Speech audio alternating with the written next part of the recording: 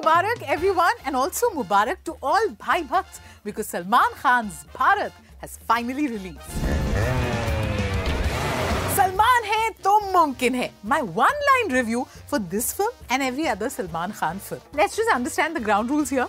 Salman Khan plays Salman Khan in every film. Character का नाम, situation, everything. इस film में he's called Bharat, born pre-partition, जिसने अपनी जिंदगी में काफी उतार चढ़ाव देखे हैं, much like the देश जिसके नाम पे इनका नाम रखा गया.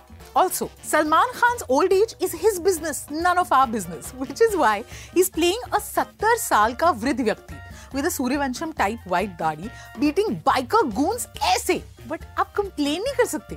आपको तो शुक्र मनाना चाहिए कि रियलिज्म के नाम पे 3.5 रिंकल्स तो चिपकाए चेहरे पे. So whether he plays a young lad or a 70-year-old oldie, इनके चाल से स्वैग 100% सेम ही रहता है. भाई, this is Salman Khan and he will do whatever he wants to do. And what will we do? Suspend our disbelief and just carry on. That's because writer-director Ali Abbas Zafar is very, very intelligent. There's a point in the film when Bharat says, दुनिया में ऐसी कोई problem नहीं जो बातचीत, प्यार और बॉलीवुड गानों से सॉल्व ना हो. और इन तीनों का इतना सही प्रयोग हुआ है ना इस फिल्म में. एक तो इन्होंने सलमान ले लिया, जो कुछ भी करते हैं ना इतनी कन्विंसिंगली कि you are like, okay, fine, I believe it. Then they have Katrina Kaif. Frankly, both Salman and Katrina have limitations as actors, but together now there is some magic. अब all those rumors we heard about them being together, I don't know if that has a role to play, but there is a certain ease. Like दोनों को इकट्ठे देख के ना मजा तो बड़ा आता है. Katrina also, like Salman, is not aging, but then you are like, Katrina है तो मुमकिन है. And the next smart thing that they've done, Sunil Grover को ले लिया.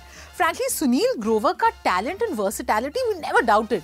But in this film ना, his screen time is उतना ही जितना Salman Khan. So he finally gets a chance to showcase his talent. And the film is richer thanks to that. अब spoiler free review है तो सबके नाम तो आपको नहीं बताऊंगी, बट ensemble कास्ट में कुमुद मिश्रा, सोनाली कुलकर्णी, जैकी श्रॉफ, छोटे roles but they're all so good. Also another interesting aspect of the movie, Katrina and Salman को छोड़ के ना बाकी सारे कैरेक्टर्स बूढ़े हो रहे हैं. इनफैक्ट फिल्म बीच में हमें इतनी लंबी लगती है कि लगता है 2-3 साल तो हम भी बूढ़े हो गए. 167 मिनट्स लंबी एंड आफ्टर इंटरवल ना बीच में तो ऐसे लग रहा था जीपीएस ही ऑफ हो गया.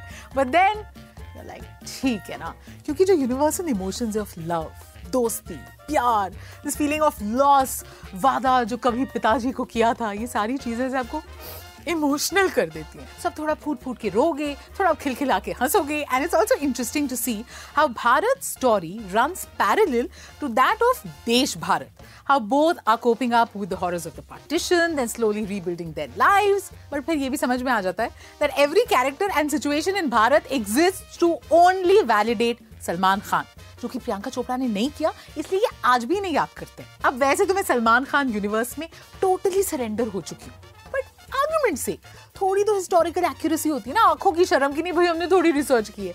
एटलीस्ट कपड़े तो टाइम पीरियड के हिसाब से पहना लेते. Katrina Kaif, Disha Patani, Nora Fatehi, they look like they are modelling for Vogue. You know, one way they could have handled the length. इसकी कुछ बोरिंग गाने काट देते, पर नहीं. अब आपको तो पता है, दिल और दिमाग की लड़ाई में दिल ही जीतता है यार. इस festive season with your family friends, if you want to go, you can definitely go watch Bharat.